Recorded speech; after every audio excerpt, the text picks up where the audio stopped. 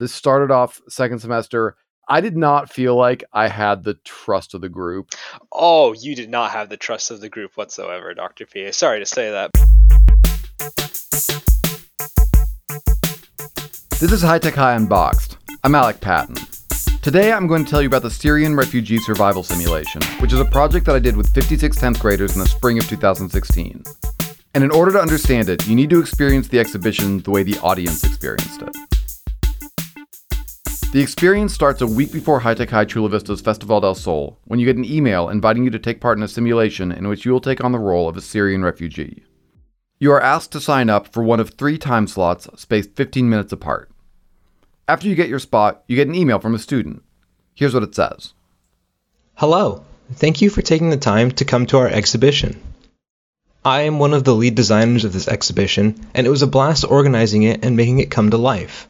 Now, we need you to help us. On the day of the exhibition, you'll be playing through our exhibition as a refugee going through the current Syrian refugee crisis in the Middle East and Europe. You will be going through a simulation built upon weeks and weeks of research on this crisis, and you will experience what a refugee grows through in a smaller scale. I want to remind you, this is not a regular exhibition. In this exhibition, you will immerse yourself in your character with a goal in mind. Some people will help you, some people won't. I have taken the liberty of attaching the character you will be playing in this simulation alongside our project sheet that we received at the beginning of the project, which outlined our initial goal. As a reminder, you marked that you will be coming at 4:05 on Wednesday, and you will start at 4:15. If you have any questions, please do not hesitate to email me. All the best, Danny. Your character sheet identifies you as Nejla al-Sheikh, a 36-year-old woman from Raqqa, Syria, who fled with her 2 young sons after her husband was imprisoned by the Assad regime. You read that your character's objective is to get somewhere safe and learn to be a teacher, and that you have $2,000.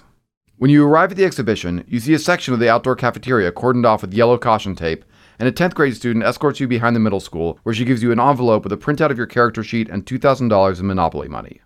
The student starts to explain how the simulation will work, but before she can finish, 2 students dressed in black interrupt her and announce that the town has been seized by ISIS.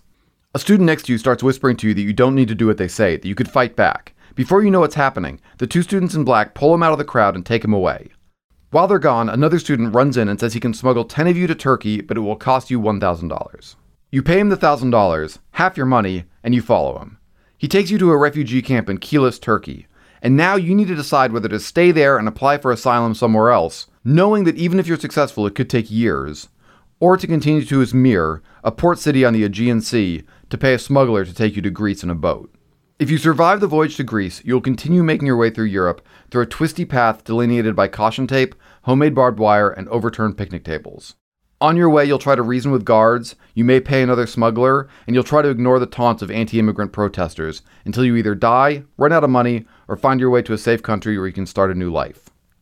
Whatever happens, you end by sitting down with a member of the UN High Commission on Refugees to debrief your experience.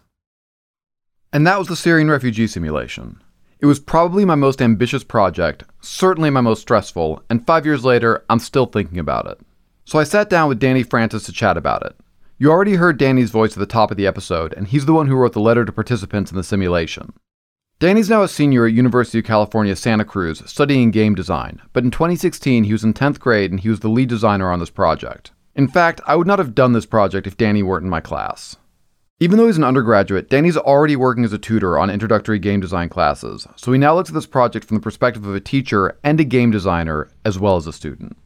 Looking over the materials for this, I find it eerily similar to like the kinds of materials that were given in design classes, like these playtesting, like back and forth. Like I didn't realize like how important it is, but playtesting and iteration is like 99% of the job. You're gonna be playing the game and then like fixing it whenever it breaks. Quick definition so we're 100% clear. Playtesting just means testing the game by playing it. That's it. Okay, back to Danny. I can recall when we were just designing before our first playtest, like it was like a train wreck. People were asking so many questions, they didn't really know what was going on. And then after we got out there physically and set up all of these different locations, things started to just fall in place, which I think people who haven't designed a game before don't realize that's kind of how it works, is that you're going to be in this space of, I'm not quite sure if this is going to work, or I'm not quite sure if like what I'm intending is how I'm actually going to feel while doing it. And I think it's a good thing that we did 2 tests, or 3 tests really, before we actually went out to the other high tech and did our performance there. Yeah, and then like looking over this like calendar that we have, I think we did a really good job of like making sure that we're educated on the topic beforehand, as educated as like a high schooler could get with such a nuanced subject. But I think it's a very good idea that we spent like a month essentially talking with each other, developing kind of the theory behind the actual game. Let's get into that. All right, let's take it back to the beginning. Okay. It was January. This started off second semester. I did not feel like I had the trust of the group. Oh, you did not have the trust of the group whatsoever, Dr. P. Sorry to say that, but it was I think what I noticed at the time was ideas were being stated and no one was really implementing them until someone came in and told them, like, you need to implement this. And I think that's what kind of happened during this creation. I think towards the tail end of it, it got a bit better, but at the beginning, it was very much kind of confusing to nail down, like, how were we actually supposed to make this experience is, I think, the question on everyone's mind at the time. Yeah, and I was even talking before we'd even decided on doing this, coming into like, hey, we're doing a thing about refugees. I would say like I made a massive mistake that year. Like, I am not proud of the first project we did that year. Was that the book? No. The book was like the third. That was the one, the sort of show thing. Yes, I remember. Yes. Oh my gosh. Wow. I remember that. And so what I think I did, and this is, I don't know, now that you're tutoring, I'll pass this wisdom on to you. I was like, oh, I think this will be cool. I don't really understand how to do it, but I think it'll make sense as I go.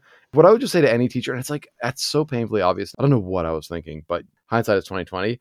Start with the thing you're most confident about. Oh, yeah. Do a thing that you know is going to work, because the first thing we did that year was kind of a train wreck. When I was like, hey, we're doing a project, nobody had any reason to think that it was going to be successful. Yeah, I can see that sentiment being, I definitely saw that being shared.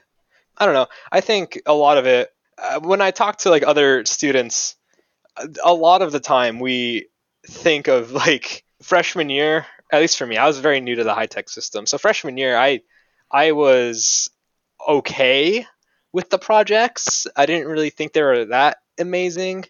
And then I remember we read Absolutely True Diary, and I really liked that. I liked the idea of this Tribes project. Okay, I need to interrupt Danny really quickly to explain.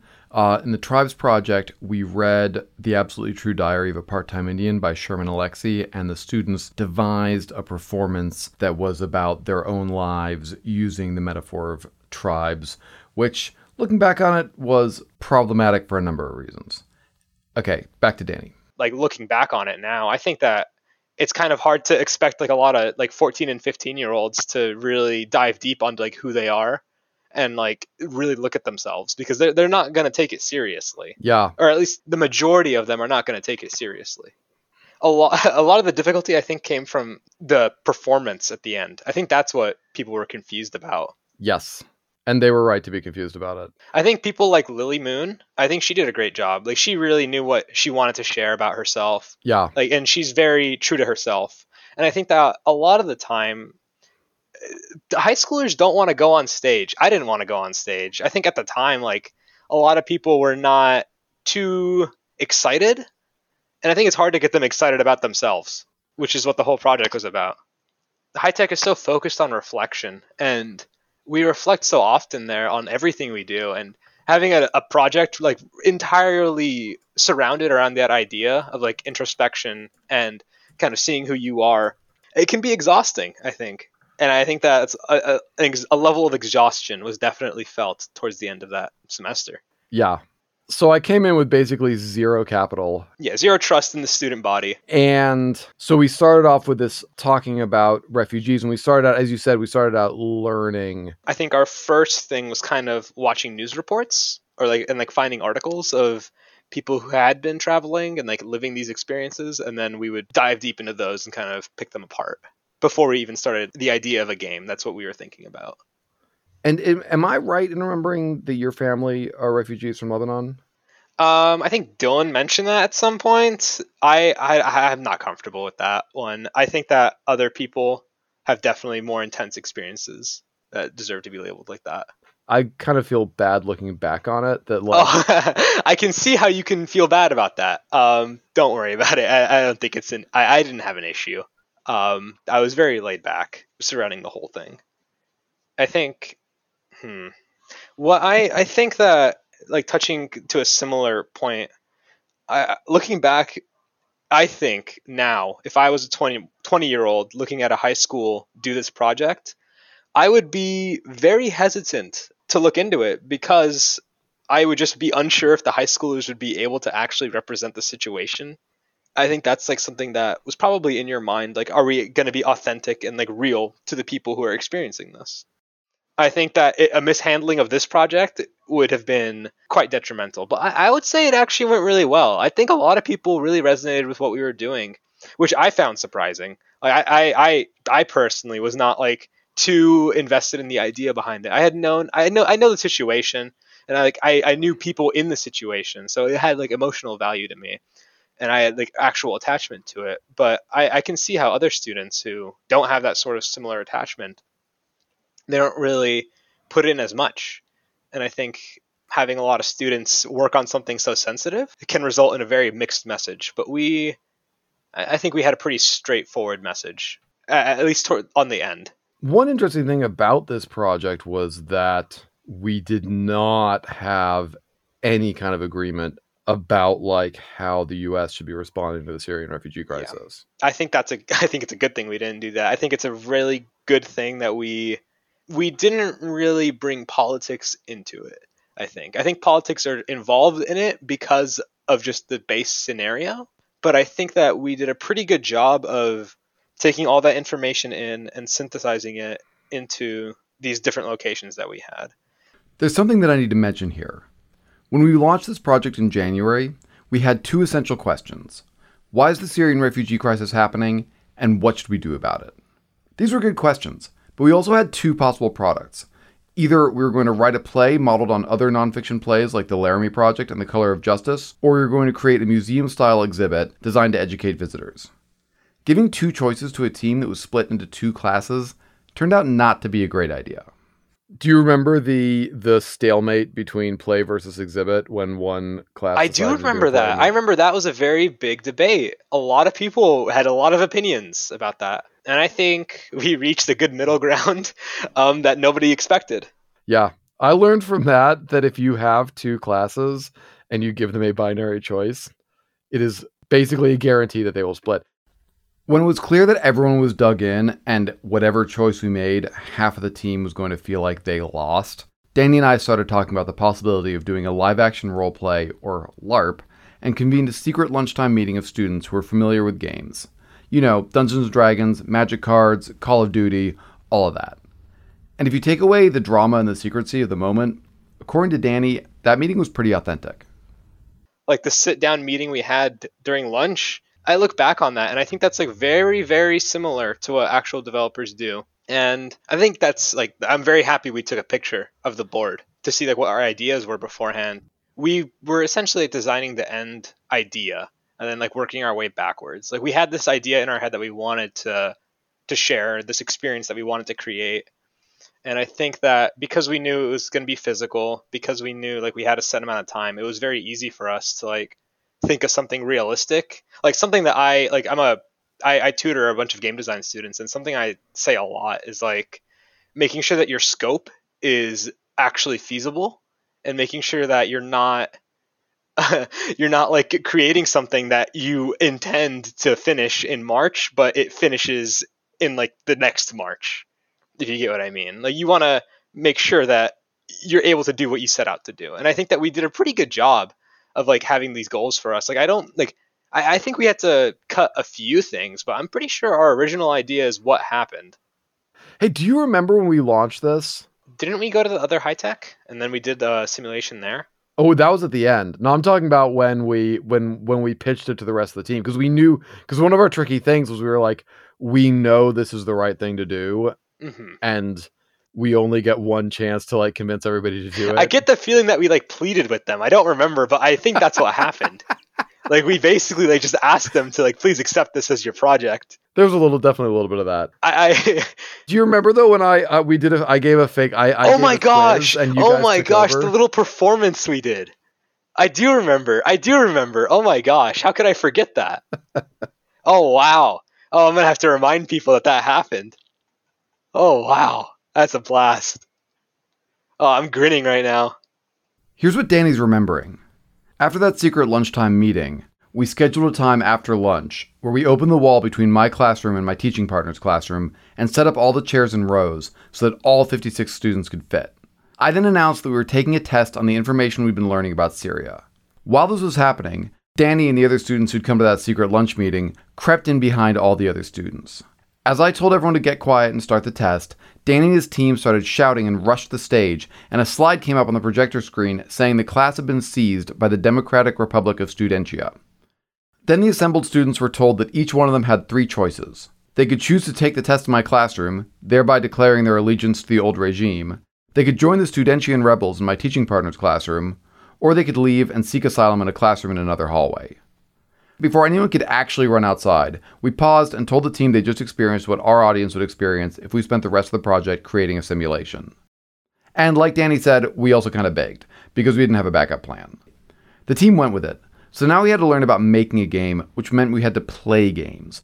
A lot of the eye-opening stuff happened when we were playing the games and looking at the game-related stuff, and that could be either just because I'm more inclined to focus on those kinds of scenarios or because they had a real impact. I mean, I think one of the things you're getting at is that like writing a play requires specific skills that are different from writing a novel. Writing Yes. a novel has different skills from writing a nonfiction article, and designing a game has its own literacy. Oh yeah.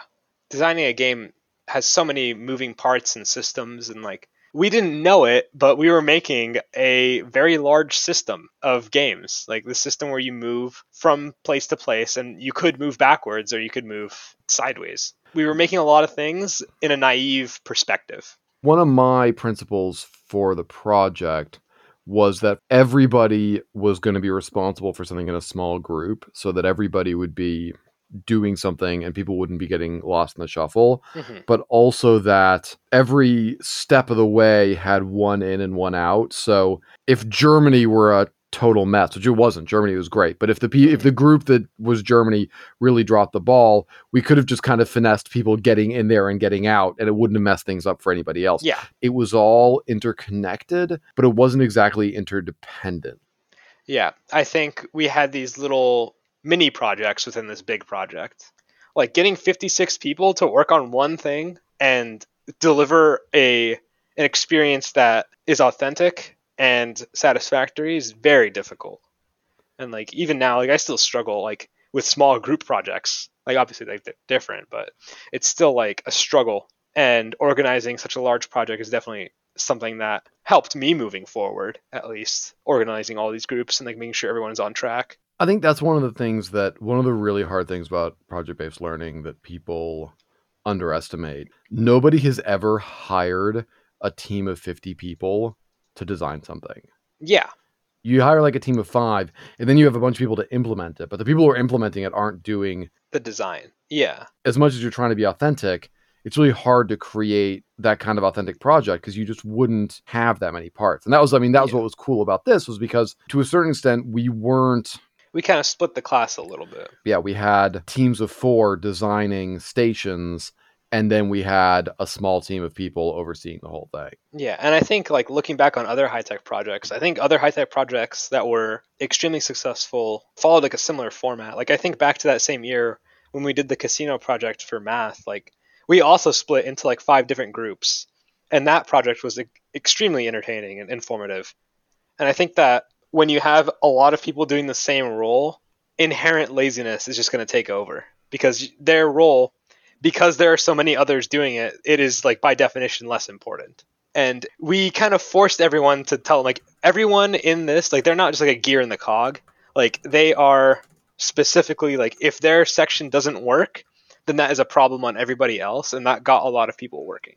Yeah. I think that social pressure to not be the group that messes up definitely had like a lot of people working together, which I think is something that some projects don't have. They don't have that fear, and that induces laziness in terms of work ethic, I think, at least in my experience.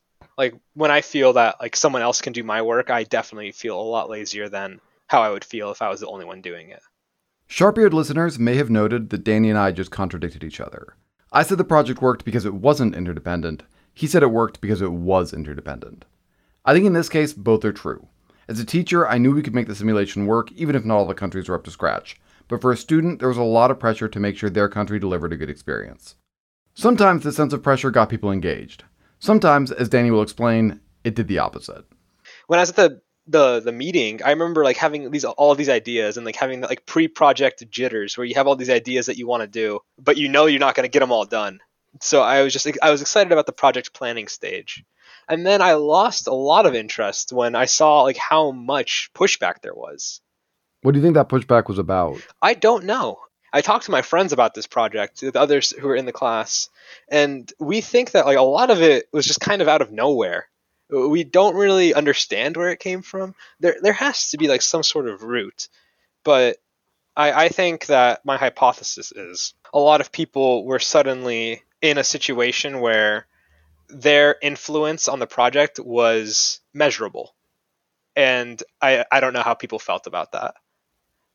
I can see how people like we gave them a lot of choice. Like we got them to choose like what station they wanted, like what they wanted to do. And I think all the other lead designers and I were pretty open about anything that the groups wanted to do. I didn't know about that whole escorting refugees over, like that whole mini game that we had. I didn't even know about that until until the playtest. I thought that was interesting. Are you thinking of the was that the boat ride? Aegean Sea one? The boat, yeah. Yeah. Yeah, I think that was like something that we had. I don't want to put words in your mouth, but I think that's like something that you wanted to see when making the project. Is that you wanted to see these students take it in and like really get into the roles.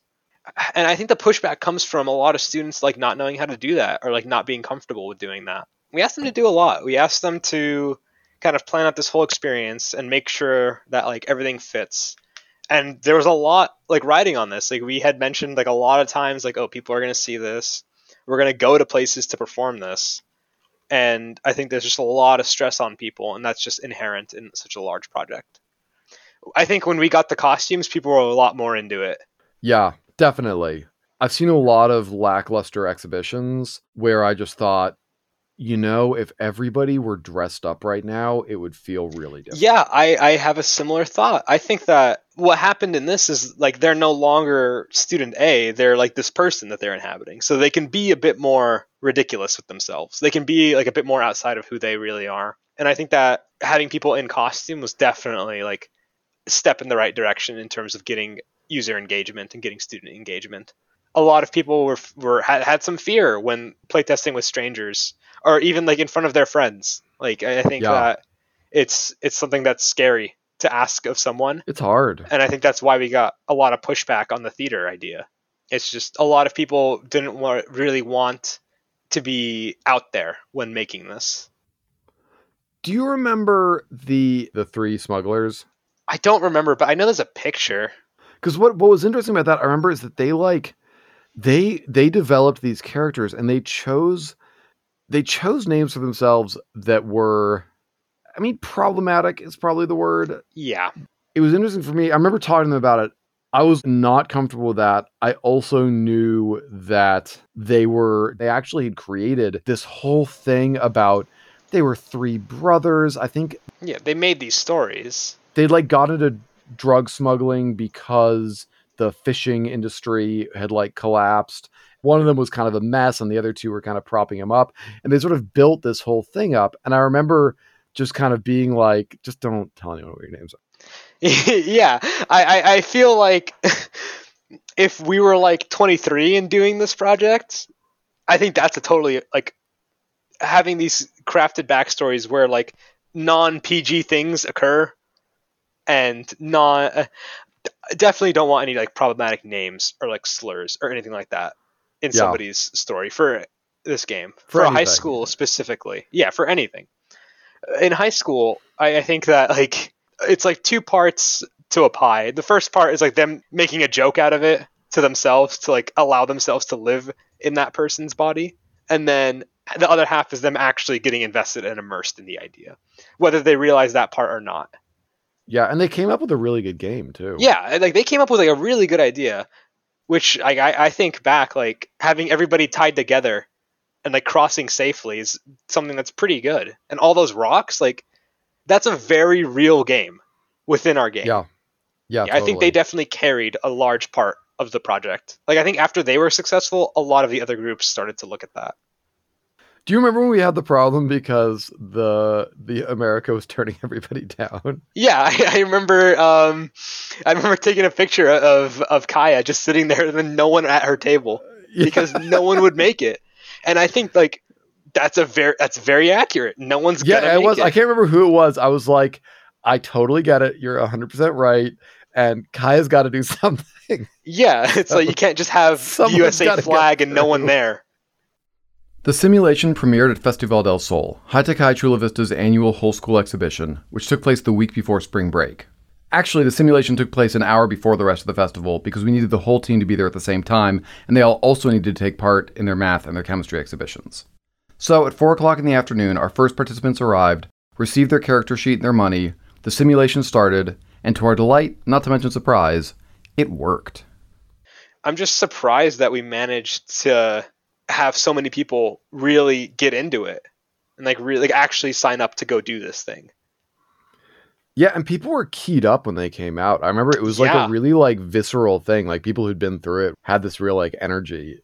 Yeah, which I thought was like, even looking back on it now, like I wonder how I would react if I had gone through that. I mean, one thing that was really interesting for me is I remember somebody came through and they were like, I finally got through. I kept getting turned away and I finally got through because I just lied and nobody checked my papers. Yeah, I remember and that. Like my first response was to feel really annoyed because I was like, this person just got the message that like a refugee can get to America just by lying. That's like not accurate and it's really kind of a hateful idea. But then I kind of thought like the message this person got was give me this character and I will do anything to get. That person like got really immersed.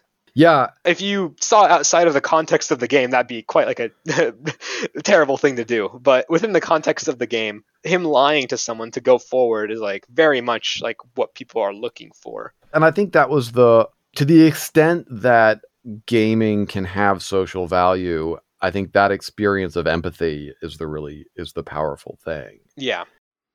One of the people who went through the simulation was a teacher at another high-tech high school, and she asked if we could run the simulation again for her students. We were pretty evenly divided on whether that was going to happen or not. I think I put it to a vote, and I didn't know what was going to happen with the vote. And ultimately, people were kind of like, yeah, I guess if they want us to do it, we should do it. And then that was tough because we then had a bunch of ninth graders who were getting let out into a field by their teacher. It's hard to... Not a lot of supervision. Yeah, not a lot of supervision. I definitely remember the situations that happened that day. I probably don't even know about all those situations. Yeah, I mean, that was on them. I think that we came there to do our project and we did our project. And I think our students were pretty happy with that. Yeah. At least when I was there. I think what people enjoyed from that one was like a new environment to do it in. Yeah. Because suddenly we all had to like quickly decide and everybody had to coordinate, which I didn't see at any other time in the project. Like everybody coordinating at once, which I thought was pretty nice. Yeah. I think that what we were doing towards the end there is kind of what the students wanted to do more often. And we just didn't have the time to do that. Tell me about that. Expand on that. A lot of the students wanted to do the simulation. They just don't want to like make the simulation. I think a lot of people were having fun when like you're shuffling a bunch of ninth graders through like a series of rocks. Like I think people have fun doing that. I think people have fun like when they're inhabiting their roles and playing the game that they've made and like seeing other people play it. That's definitely what I get the most fun out of when I make a game, is like watching other people play it and the social experience that comes around it. And I just think a lot of people were unprepared or naive to the fact that game development is a lot of, we sit here and we're going to kind of swing our pick over and over until eventually like it works or we're going to like completely scrap it and try again. That idea of like scrapping something entirely and trying again is scary, and people don't want to do that. And I think that some groups had to do that, and that was not enjoyable for them. Definitely. So let me put you on the spot now with your game design experience. What are your game designers' tips for teachers designing projects? The number one piece of advice is playtest, and playtest over and over again. And get a lot of people giving feedback and get a lot of people implementing feedback. I think that's like something that's missing a lot of the time in these projects, is just actually performing it and like fixing where you mess up. And that's one of the hardest things to convince anybody of. I could say teenagers, but I think it's true of all human beings, is that they'll say, well, I can't perform yet because I'm not ready. And you're like, exactly. Yeah, exactly. Like you are not ready, and that is on purpose. That idea is scary. I'm currently working on like a short game for a game jam, and like that idea of me like putting it up there in a state that's not complete is scary.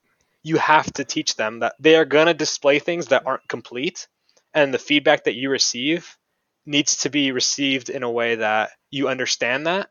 And I think that like any other skill, that is improved by getting critique and by doing it over and over again. It's very similar to something like writing or art.